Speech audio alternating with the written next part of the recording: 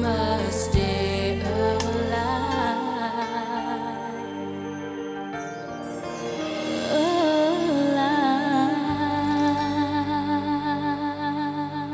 So welcome to episode 10 of Conversation on Eagle Mountain, a podcast about the tribe. I'm your host, Lance, and joining me on the panel today is Hill. Hey. Liz. Hello. And Sabine. Hi. With episode notes done once again by myself and Kata. So episode 10, screenplay was done by Lon Wright, and it was directed by Wayne Terrell, and the episode synopsis will be read out by Liz. The tribe holds an election to determine their leader, choosing between Amber and Lex. Meanwhile, Jack's secret food stash is revealed after Patsy and Paul find themselves losing big to Ryan in hands of poker. As a result, Jack himself is on trial for hoarding the food. So episode 10 kicks off with the Decent Mother scandal. So we are presented with an emotional Celine who is completely fed up with her treatment, or what she thinks is her treatment, as she sees a graffiti message scrawled on the work rota, which says Decent Mother Wanted. Look at this place, it's disgusting! Celine? They're all pigs, I hate them! What's the matter? Who wrote this? Decent Mother. I'm trying my best. Celine, it's not about you, it's about... What was that crash? You alright?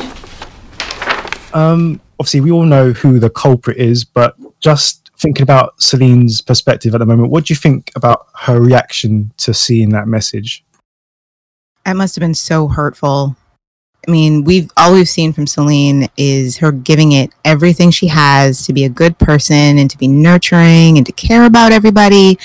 And this was just a cruel letter, especially since I'm sure that Celine wants her mom too. It's a really sore spot to even go there. It's a nasty way to, pick on someone because they're not up to par in your eyes. And it was just cruel. I really felt bad for her. It was a very cruel joke. I always thought it was about Amber, though, not so much Celine. I know, Celine thought it was about her because she's the one who's been doing all of the everything. Oh, Hill, you brought up. I was just about to mention that. Because even, Amber goes, Celine, it's not about, and then it just cuts to, the next scene. And we never really touch on that ever again. You brought up a good point. I was going to mention how it kind of works on multiple levels. Yeah. Is it targeted at Amber because of the work rota? Is it because that's Celine because she's trying to be the mother? Is it at Trudy? It wasn't written, yeah. It works on multiple levels. Yeah, and even Trudy, who it's not written about. I think maybe Amber thought it was about Trudy. We don't ever know who it's about. So I get, Celine's upset because it could be about her because she's doing all of this stuff, but yeah, I even forgot about Trudy because Trudy technically is the mother. I always assumed it was about Trudy because she's not on Rhoda for anything. Yeah. And she's not taking care of the baby. Or, it could even be about all of them. We need a decent somebody to help us out. We all lost our parents. Regardless of who it was meant for, it was still a very cruel joke. Yeah. Yeah, it was. It's an unforgivably cruel joke. It doesn't matter who it was targeted at. Doesn't matter who thought it was funny. It was cruel and inexcusable. Mm-hmm. Was anyone shocked at Celine's reaction at smashing the plates? No. No. Absolutely not. Fully justified. And at least he hadn't washed them yet. I would have broken more than some plates at this point. Yeah, but if you're gonna smash plates, smash dirty plates. No, because then the food goes everywhere. I'm cracking skulls. We know who was the culprit. Do we though? That's also very well yeah. Who else? I don't put it past Lex, but I think it's never confirmed for us because I think the point isn't who made it. It's just that somebody did. Because yes, you could easily say it was Lex. He doesn't deny writing it. But at the Nobody same time, asks Bray what it says. but he's being sarcastic when he asks. So Yeah. it could have, you know what I mean? I don't think it was ever the point of knowing who did it. I think that's the saddest part. You don't know exactly who did it. Because I never, I thought, yeah, it could be Lex, but just as easily could have been somebody else being a punk. But it also gets very much like dismissed. Like we have this one little scene and then it's never brought back up. It's never spoken about. They could have gone through and like tossed them out. Like as you said, that's inexcusable. And yet they just kind of like, whatever. I mean, yeah, that's one thing about season 1 because there's so many other things that happen in one after the other that it's hard to pick up on things that should have happened, like kicking Casey out because of the water and all kinds of things. Because one after the other happens, and then it's like, okay, we've got to deal with this now. Yeah, Exactly. But it's also a really realistic depiction of how sometimes conflicts work. You have a small conflict, and before you even have a chance to flesh out that one, a bigger one comes along. So before they even have a chance to deal with this letter writer, this cruel person, whoever might have done it, and yell at them for it or whatever, we all of a sudden have a new conflict of who should be in charge of things. And that's the one that escalates. That's the one that takes precedent. And that happens over and over again in the show. Like you said, Casey not actually getting kicked out for the, confessing it was me who did the water, but we don't deal with it because all of a sudden the virus just made an appearance. So bigger conflicts just take precedent. Other things just kind of, there's no point in even dealing with this right now. Pick your battles. I mean, these kids are constantly putting out fires. So. yeah. Besides, what would they have even done to the letter writer if they found them, aside from yell at them? Give them a proper English class. But you just said, that was hurtful. They should have tossed him out. I didn't say anyone should toss him out. I said it was an inexcusably cruel thing. I didn't say that what the punishment should be. I don't know what the punishment should be. But the punishment fit the crime. Make that person look after the baby. Yeah. Oh no! Could you imagine? Let's try to look after Brady. Poor little Brady. Oh, I'd pay for that episode. What's the matter? Can't take a little joke? Missing Mummy too much, are we? I've had enough of this. Okay, yeah, speaking of Lex, I mean, let's talk about that long-awaited showdown between Lex and Bray. I mean, yes, it was quickly broken up, but what did you think about that little fight that happened between the two of them? I loved Sandra's look at first. She was staring there, just like guys going, ooh, girl fight. She just had that look on her face with, ooh, this is interesting. Until Amber broke it up. But I don't know, and I was kind of struck by this watching it back. Bray mentions mind games so many times in the scene, and with Lex, at least you know what you're getting with him, and yet the people who are actually playing the real mind games are the people who are so far gone. It's Amber and it's Bray who are just being very sly about it. And that just, I'm like, stop saying that word because you're the one doing it. I really love this escalation of tension between the guys. For me, this is the episode where I thought they have finally found their footing. They know what this is going to be about. They know where they're going with this. The acting, the writing, everything in this episode is spot on, absolutely perfect. Every performance, every line. This is a good one. The script is sparkling. Everybody's on it. Everyone brings their game in this episode. The tone just feels like, okay, we are here. We've done the setup. We've already established how everyone's here, how they got here, blah, blah, blah. And just like you said, you have Bray deciding in this episode whether or not to stay. It's all been settled. We're here now. We have to deal with each other. And, oh, man, it just comes together beautifully. That conflict between the boys is wonderful. And it's a very natural progression to talking about this thing that we've sort of been putting on the back table. Who is going to lead this ship? Someone needs to steer this. We can't keep avoiding it. And finally deciding to make a decision about it. And as much as Lex bugs me, I will give him props for, hey, stepping up to the plate. I'll be leader. Let me do it. And you have Bray, who immediately goes, I don't want any part of it. I don't want to have to be responsible for anybody. And Amber's frustration with him, dude, what is wrong with you? Are you really going to leave your niece's future in this guy's hands? And Bray's like, well, no, I wouldn't be happy about it. And she's like, then do something about it. And it's just beautiful, the flow of that conversation. And sorry, I'm gushing. Hey, I'm still very much, well, not in love, but I really, really like the moment that Bray just tells Amber, there is no us. Oh, yeah. Mm-hmm. What sort of future does she get? A good one. That's why I brought her here. And now that she's here, that's your job done, is it? And if Lex becomes leader, you're happy with that? You're happy to leave her future in his hands? Not especially, no. Well, do something about it then! Sticking with the leadership aspect, why do you think Amber kind of believes that Bray is the best person for this job? Like, after everything that he's kind of done, why do you think? I have thoughts. I'm like just putting it on, making a list of everything he's done so far. Yeah, Why would he be the best person for this job? My thoughts is Amber, in her sneaky sort of mind game way, once again, decided that in order for Bray to stick around, he needed something to have to do. So I want you to stay with us and not disappear like you've been doing so often. So if you're leader, maybe he will stay, and then I can, look at the pretty boy the entire time. Ah, okay, yeah. So you think it was close? Yeah, okay. Yeah, it was just to keep him around because he's been running out so much to help Trudy and do everything for her.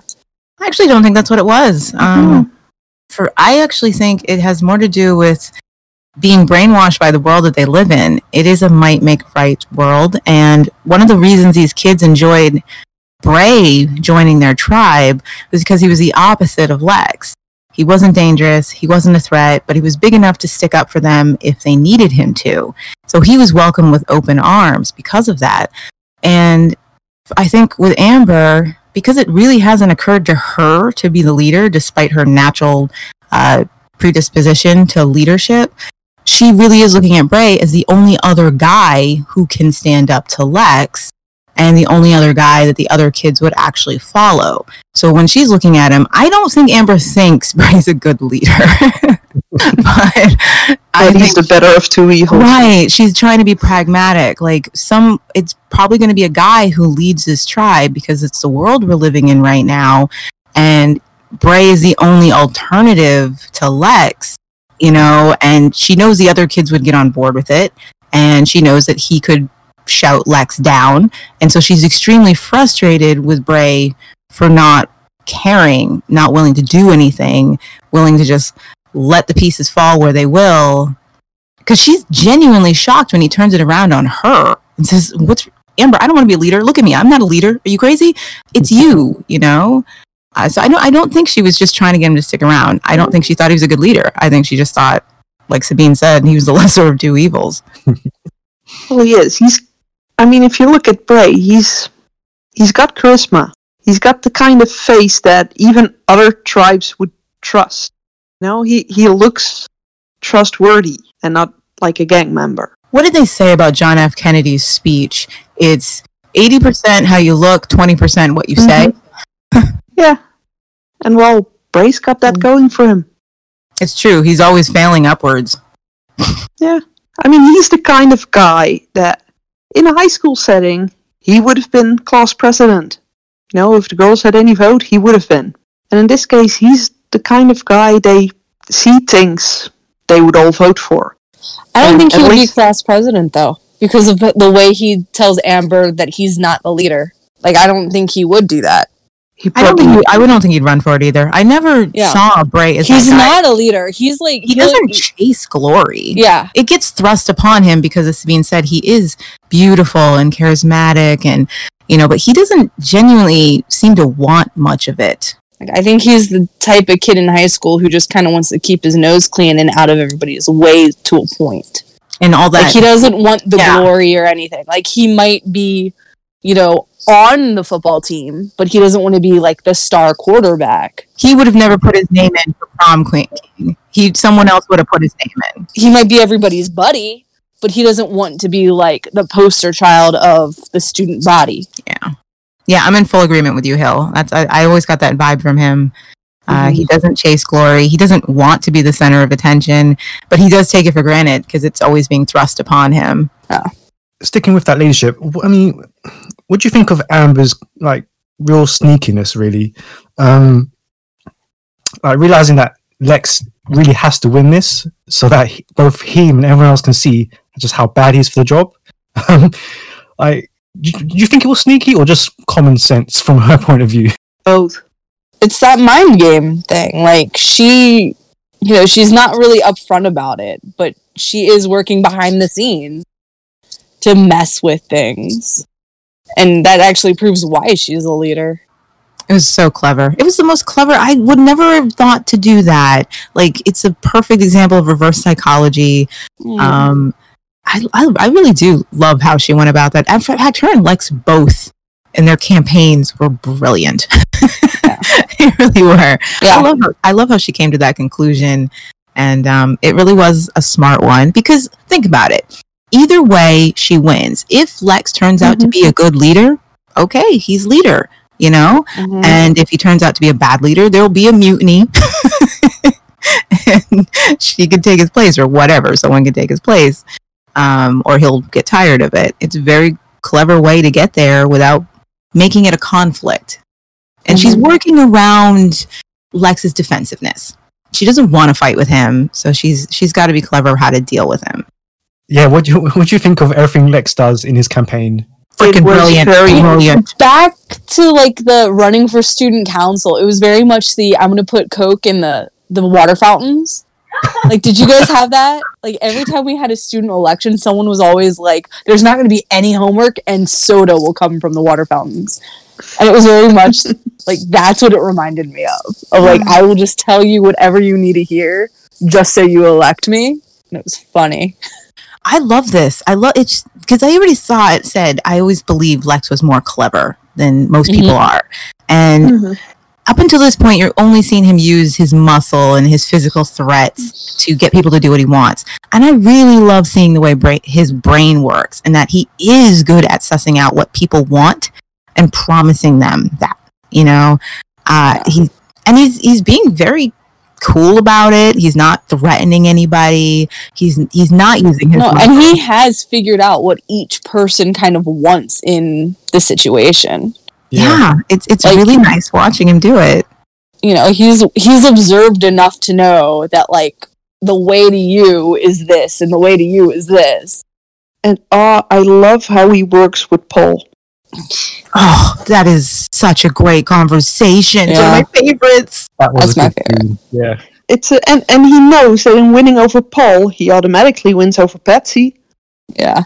And it's not just even that. Like, because Lex isn't in conflict with these people, you get to see a Lex who can actually, you know, you might want to be friends with because they're able to have like nice, like him and Paul, that conversation. He's not threatening Paul. He's not being smug with Paul.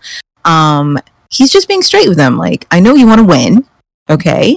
And you're not going to with your hand, but if you want to, if you vote for me, you know, he's not being mean to Paul. He's not trying to scare him.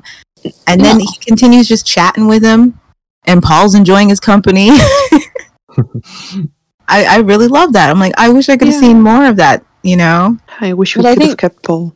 I feel like Lex was always like, you back him into a corner, and that's when he feels like he has to fight his way out. And so he's not being backed into anything. He's given the space to kind of work his way around. And he doesn't have anyone watching him at that moment. Yeah. And he can just kind of let the guard down and, you know, he needs to approach them, not the other way around. Once again, I love who Lex is in the dark. I do. So this is moment number 2 of that, I think. Yeah, I was watching it and I was like, oh, again, just in this entire episode is so perfect. It is so good. Yeah, this is a good one. We've needed a good episode. Yeah, and Lex's performance was wonderful. It seems like the writers, you know, okay, they're like, once we've got everything established, let's really start diving into these people. And that was great. Because that's all Lex has been up to this point. It's just a bully. So it was time to see more to this guy. Why would he even have friends? You know, you need to show that, as Hill calls it, his charm. Well, you didn't see it. You need to know what it is. You know, okay, so I'm just gonna say it because you said his charm. You guys, everyone's always about Bray, and Bray's the best, okay? Once again, When have we said that Bray's the well, best? not you guys, but there was a whole joke about this like several years ago. Like with Lex, you know what you're getting up front. Like Bray is like, oh, Bray scares me more than any of them. He's the jerk. Just going there. I didn't know you could sign swear words.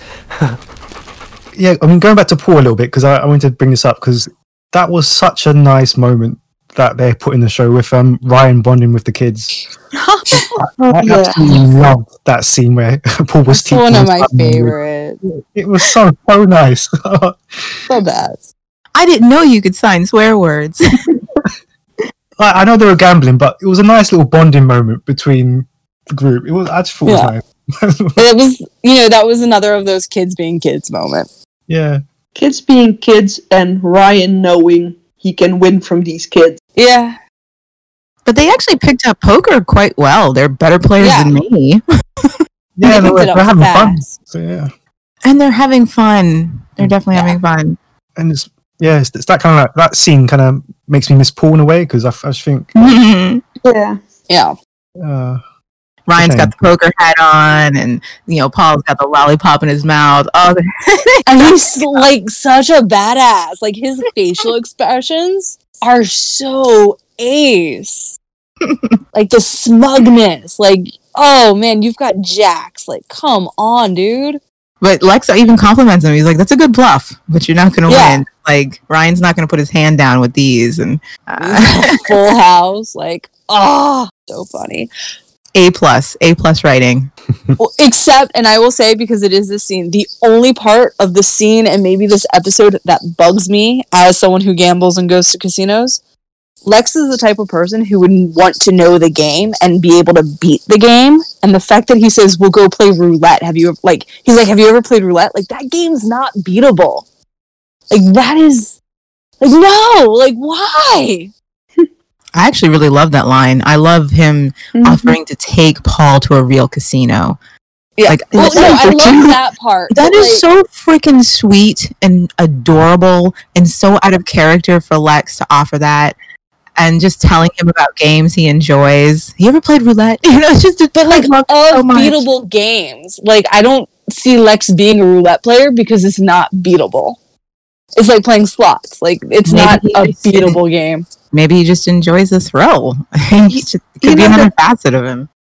But it was actually that moment for me, Lex and Paul together, that made me wonder if Paul had stayed, would they have given like the plans they made for KC, would they have been used for Paul? Possibly, yeah. Probably. And I think we see a lot of that in the show just because of working with kids and animals. Like Yeah. I don't hold any of the actors leaving against them. Like at all. Because, as a child, like if you had me being in elementary school working on a set, like that's a lot of work. And Yeah, it is. that's crazy. The creators did their best they could Yeah. to transition storylines from one character Yeah. to another. Sometimes Exactly. it worked really well. Like Paul disappearing and Casey taking his storyline actually works really well. Oh yeah, and I love Casey. Other times it doesn't work as well, where it's just way too obvious. The differences between the characters aren't enough for them to feel like a new character, and they feel too much like a replacement. But it worked with Casey. It worked Yeah. with Casey. I would have just loved to see what they would have done with Paul. And I almost wonder if maybe if we had more of the like poker moments, if maybe that would have been enough to keep him around, or if there was other outlying things as well, like school or family issues. I do recall Not- reading an interview about what happened to the young actor who left playing Paul. Zachary. He was having a really difficult time on the set, being Yes. deaf, and he expressed a lot of confusion. He wasn't always quite sure what was going on or what the show was about or what was expected of him. I don't know. The years, Yeah. I don't know what the child labor laws were like then, okay? I just know that he probably was not handled as well as he should have been, especially with his disability. So you have this little boy who's away from home. He's scared, alone. He felt very isolated. And the creators didn't even tell him they were sending him home. They recognized that Paul was having a hard time, so they just sent him home, and he didn't even know he wasn't coming back to the show. That's how poorly handled. Yeah. I do remember reading all of that, and it is a shame. It's a shame. You alright? Oh yeah, perfect. Where's the baby? Dunno. Hey, Trude. Celine's got her. Just something I noticed on the rewatch that I didn't really notice before was Bray calls Trudy by Martin's nickname for Trudy. Yep. He said Trude. I just thought it just stood out for me on this rewatch. It was a bit weird. I don't know what to make of it. It just comes out with it. Yeah. I don't know. It always made sense to me, but that's because I still assume Trudy is short for Gertrude. And that's a name I've heard a lot during my life. They spent a lot of time together. He's known her a long time. He's every now and then going to slip into a nickname for her. So he's trying to get information out of her about where the baby is. And Trudy gives him a passing, I don't know, and that's when he's like, Trude, I know your past. That's kind of like a don't lie to me kind of thing. That's how I pictured it, or read into it, I guess. Because this literally fires back with Celine's got her. I don't know. It's like, I don't know if your parents did this with you guys, but whenever my mother was serious, she called my name, Elizabeth, and whatever reason I'm being a bratty kid, what? If my mother called me by my middle name, I would stop messing around. And I feel like that's one of those moments where Trudy's just being a pain in that moment because she's annoyed. And when Bray says, Trude, come on, please drop it. And she's just like, fine. That would have been a Gertrude moment. It's like an intimate moment. Come on, I don't have the energy. Just, come on. Okay, fine. No, I get it. But I think it's a callback of I know too much about you for you to be short with me. Just give me an actual answer. Yeah, I just delivered your baby and you got my brother killed, so just I got no patience for this, little Miss Sassy.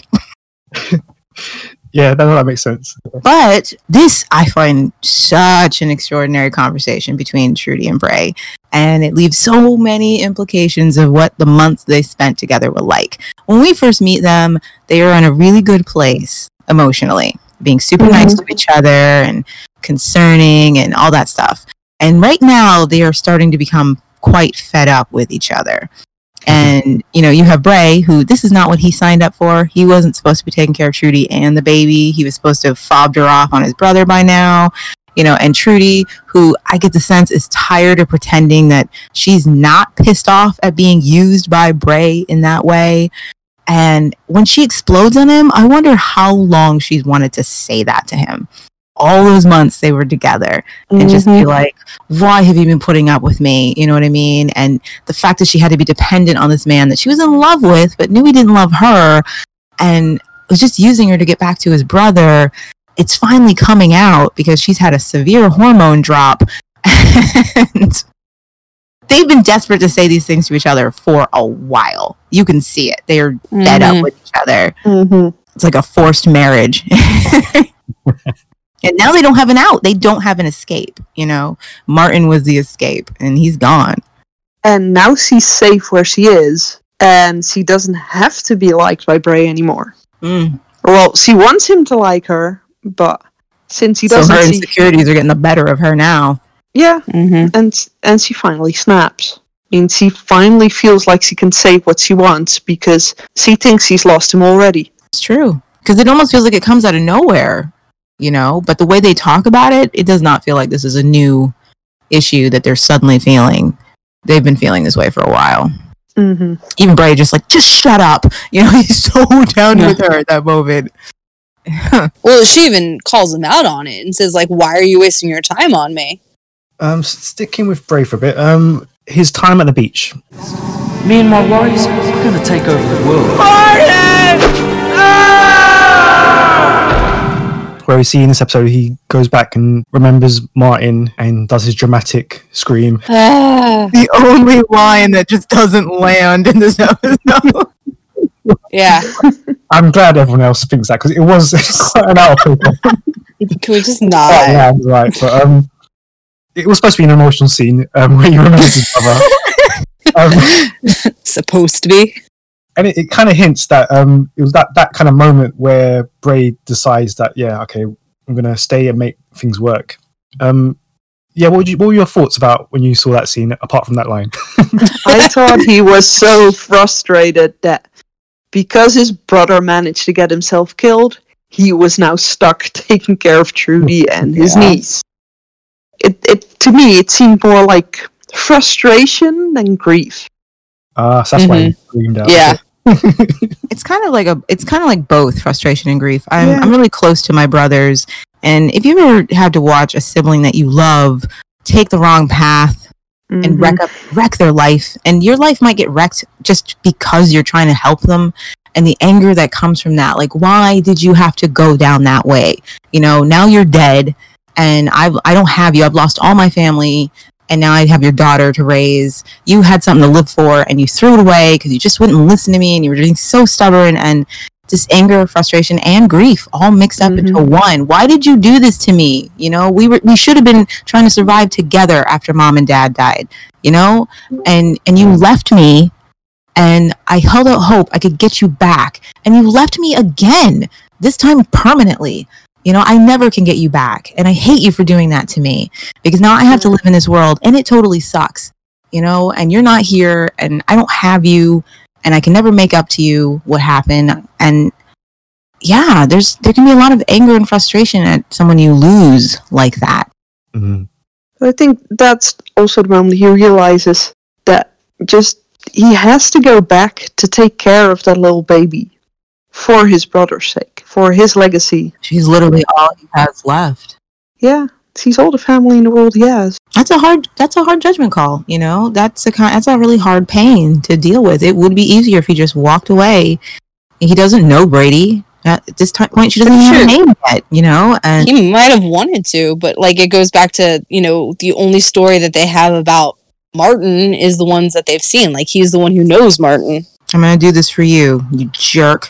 Yeah, like that's like maybe that's where that is probably where the frustration comes from. Like, you know, it's so easy to say, oh, he was this big bad, you know, bad guy, but he was his brother. What was he as like the 4-year-old? Bray never treated his brother like he was a bad guy. He always treated Zoot like he was just going through a phase. That's the thing. Like, yeah, that's true. But to the rest of the world, Zoot's the bad guy.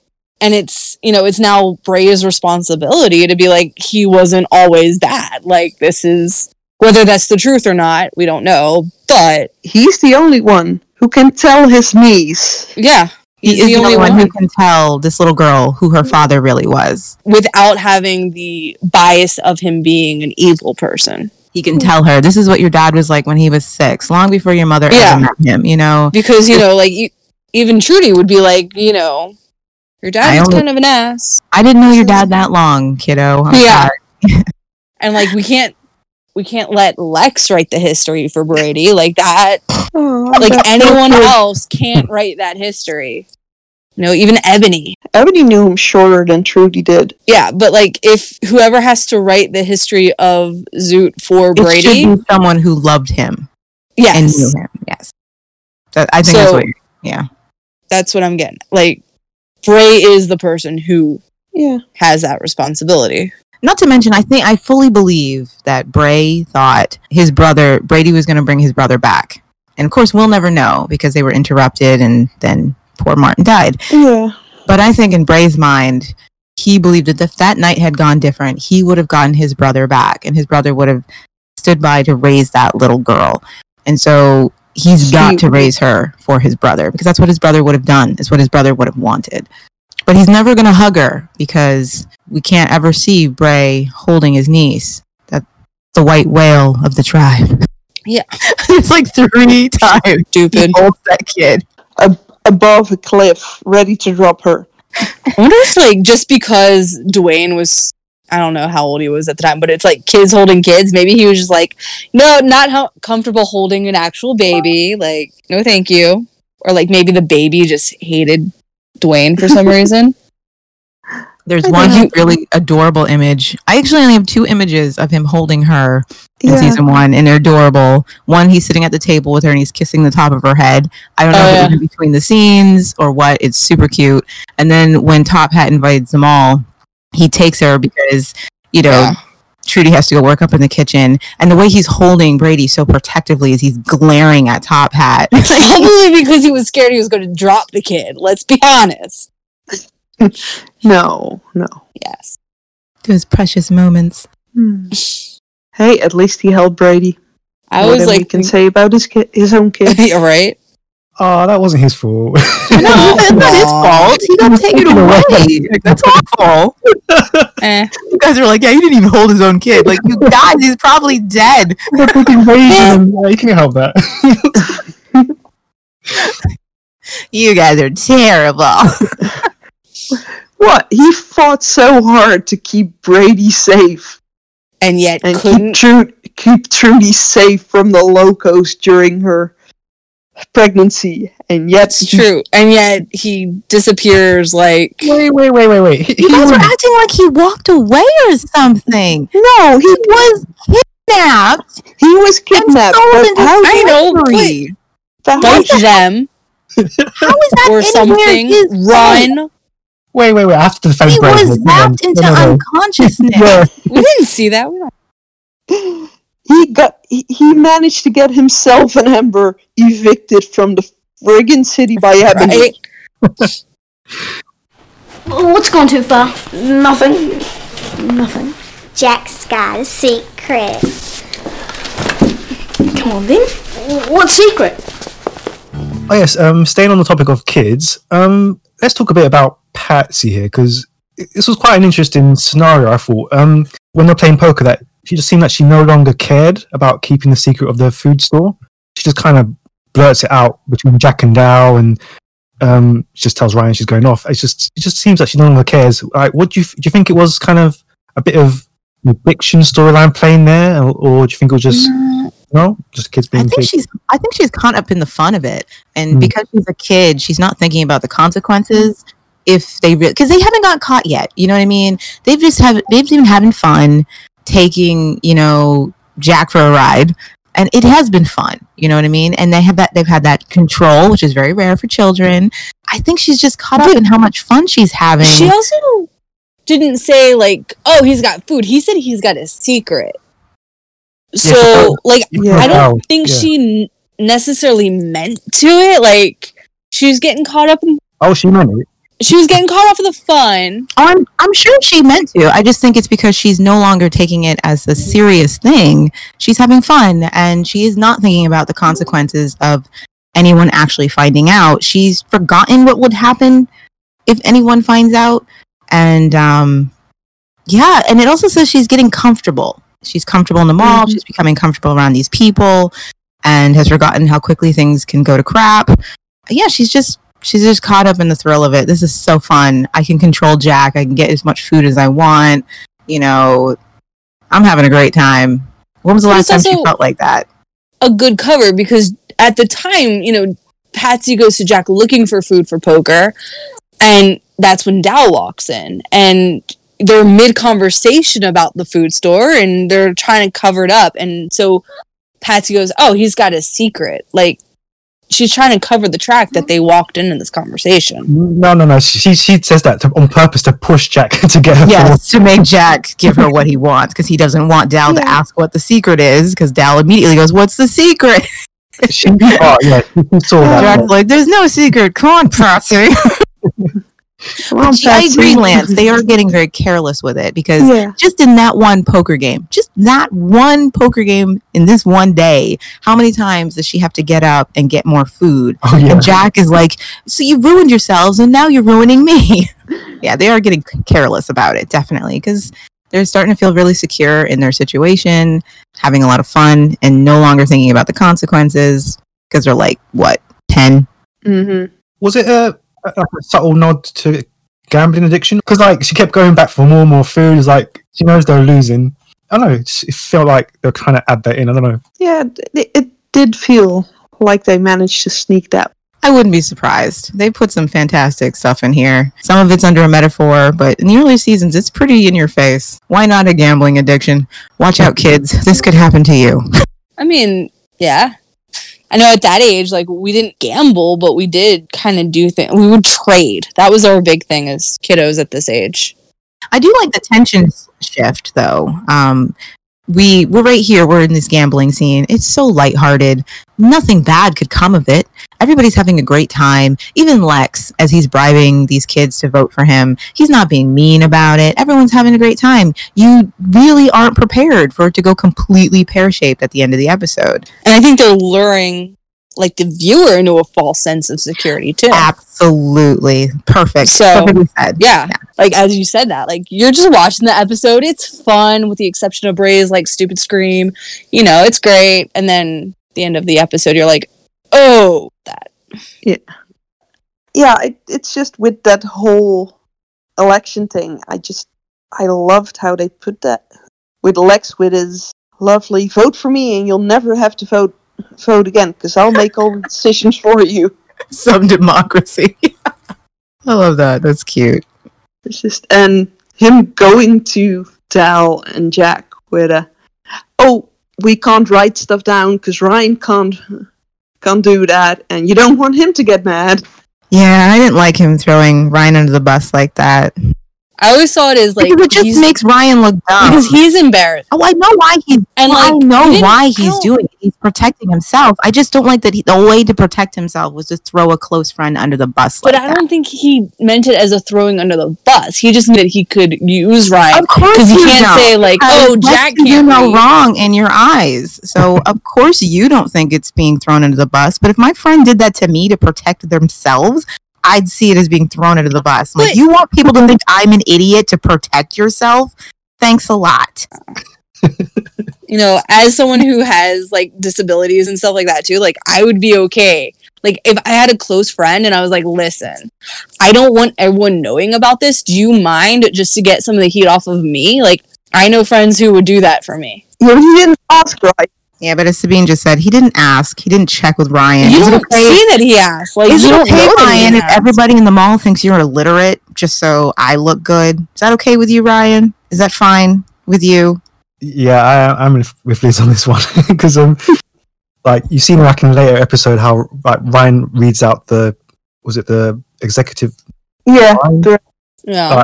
so that Dal and Jack don't realize that Lex can't read, so it's like he's protecting his friends back by making sure he's not like seen as illiterate, but it's not. Lex doesn't do the same to him. And it really bugs me because later in season 2, you see Ryan trying to teach Lex how to read.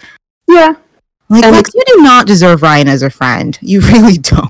Yeah, and just to like tie that up, what was everyone's thoughts about like everyone getting into new tribe style for the vote itself? I liked it. Me too. Like, they finally changed their clothes. hold on, I want to find it. How Xandra says it's a big night. Like, that just, it should sets have the a tone. sense, Like, you should have a sense of occasion. yeah, like it is. It's a big night for them, and they should dress up. Like, Sandra found a funeral a great reason to doll up. yeah, exactly. So she was the only one, or she wasn't the only one, but she was upset that she didn't get to dress up for the funeral, so now everyone gets to dress up. I totally get it, because just in the world right now with people, you know, self-isolating and they're really not going out as much, there's been a huge joke of people getting dressed up just so they can take their trash out. Mm-hmm. They just want an excuse to be able to look nice. And I totally get, in their world, these kids never have a reason to care about their looks beyond maybe intimidation or practicality. So yeah, it would be exciting. And Sandra even states it. It's our first election. Their new world. This is their first democratic action toward the future. Have a sense of occasion. It is a big deal, you know? And it's a big deal for this tribe who are like legit moving forward. And Yeah. I get it. I would have dressed up too. Besides, Lex said if he won, he's gonna have a party. I want to look good. Yeah. I think it's literally just Bray and Trudy who don't dress up. I think. Yeah, they're both pretty depressed right now. Hey Lex, now you're a leader. Let's dish out the creamed rice. Who's got creamed rice? Didn't you know? Jack's got loads of it in his food store. Oh yeah? Since when? What food store, Jack? Yeah, what did you think of that final reveal that when Lex found out and then everyone else found out? Jack, the chickens have come to roost, baby. I love Celine in that moment. My favorite quote is from that scene. Celine just got creamed rice. like Exactly. she kind of misses the point, doesn't she? She's just like, wait, what? Yeah. No, but it tells a lot about Celine, because Celine's first response is, creamed rice? Who's got creamed rice? And all she thinks about is... Ryan thought the same thing. As to finish Sabine's thought, he was obsessed with the cream rice too. Yeah, well, that's why they work together well. Their love of creamed rice. Their entire relationship. I know I'm banging on about like subtlety, but I think it was also a little play on like the bulimia storyline, kind of. Oh yeah, Yeah, it was. It was like, oh, Totally. cream rice. Who's got cream rice? Like, I think it was kind of opening it up for the that. seed. Yeah, I think. She was just focused on food, not on anything else. That's also been starting to work its way through, and I didn't realize it earlier even. Like I didn't realize it was starting to wedge its way in so early in the show. It was even earlier than that, because it's the moment he hands Trudy the plate of hot dogs and beans and tells her, I eat anything I can get my hands on. Back to the discovery. One of my favorite parts about it is the light bulb going off in Ryan's head that something isn't quite right. Like you can see the train boarding the station. That's how slow it takes. I've had those moments. You can see the smoke, you can smell it as the train finally arrives, and then you're like, wait a minute, because he's watching Patsy come back to the table with more food. And it's not just that she says, oh, we have a secret store, because he's like, I thought you were all out of rations. He's looking at the food and realizing we don't have any of that food in the kitchen pantry. Something is not right. I love seeing it just like open up on Ryan's face, because he's not suspicious of people. That's not in Ryan's nature, you know, and he's with a bunch of kids and he's having a good time. And I just love that moment. You can see it in his eyes, like, something's not right. I'll be right back, Paul. I'm going to go follow your sister. And of course, her and Jack are being so obvious. I just like how he like walks himself away from the table. Like he's just kind of like, I'll be right back, and just kind of. I just love how he blurts it out when he sees Lex. Yeah. Oh yeah. You won. We can share the food out now, right? The way Ryan reveals it, if it was anybody else, I would think they were screwing with Lex, because the way Ryan reveals it, he does it in a way that he should know Lex hasn't told anybody about the food store yet. He even says, what, you guys don't know? Jack has a ton of food. Ryan, you know they don't know. Lex literally just said not to say anything about it. But of course, because it's Ryan and he's innocent, I know it wasn't subterfuge, but that delivery cracks me. And Lex looks like he wants to stab him in the face. And then, like, you watch Lex just even, like the gears turn and, like, okay, this is bad. How can I weasel out of this? Points to Lex for handling it as quickly. Right? Like, that was clever. He jumped on that in a heartbeat. Exactly. Well, he has one little moment, but that's just... He's like, I'm not going down for this. Oh, no. But you can see where he starts to think about how to weasel it out, which is great. And I don't feel sorry for Jack. I do think it's a great moment for kids who are watching the show. Here is definitely the moral of the story. You sleep with dogs, you get fleas, and you can see the look on Jack's face. He's like, daggone it. You know? Right? I sold my soul to Faust. Like, yeah, Jack, you brought this on yourself. This is corruption, kids. Don't do it. Cool. So that leads us to our favorite quotes of the week. Okay, yeah, it's always Zandra. I love this line. We've talked about this before, but it is the Electric Rouge line. It's my favorite. What do you think I should do with this, Ryan? Electric Rouge. It's my favorite. After the election, I think. Her delivery is just fantastic. I love that line. I will forever pick that. So that's my favorite. That is great. Her delivery is lovely. And just something as simple as loving a lipstick color in this world and recognizing it on sight. But I always feel bad because right after, when Lex tells her she can have it if she votes for him. And her face, her expression falls because for just a second, Zandra thought he'd gotten her favorite lipstick just out of the goodness of his heart. And then she has to realize, no, he just wanted something from me. I'm going to do it because I want that lipstick, but I'm like, oh, sweetie. It just reminds me of that the ketchup line from Dow. It's just such a genuine love, and it's just like for something simple, but yeah, I love it. We'd all react that way, being able to see something that you don't ever get ever again, and all of a sudden there it is. Let me see. My favorite line of the episode. We already covered a couple of them, like you ever play roulette. I just love Lex offering to take Paul to a casino. That's adorable. I wish I could have seen that. But my favorite line is actually Trudy saying, "What future?" When Bray is telling her that she needs to vote, and Trudy has shown no interest in caring what happens in this tribe. She's in a dark place.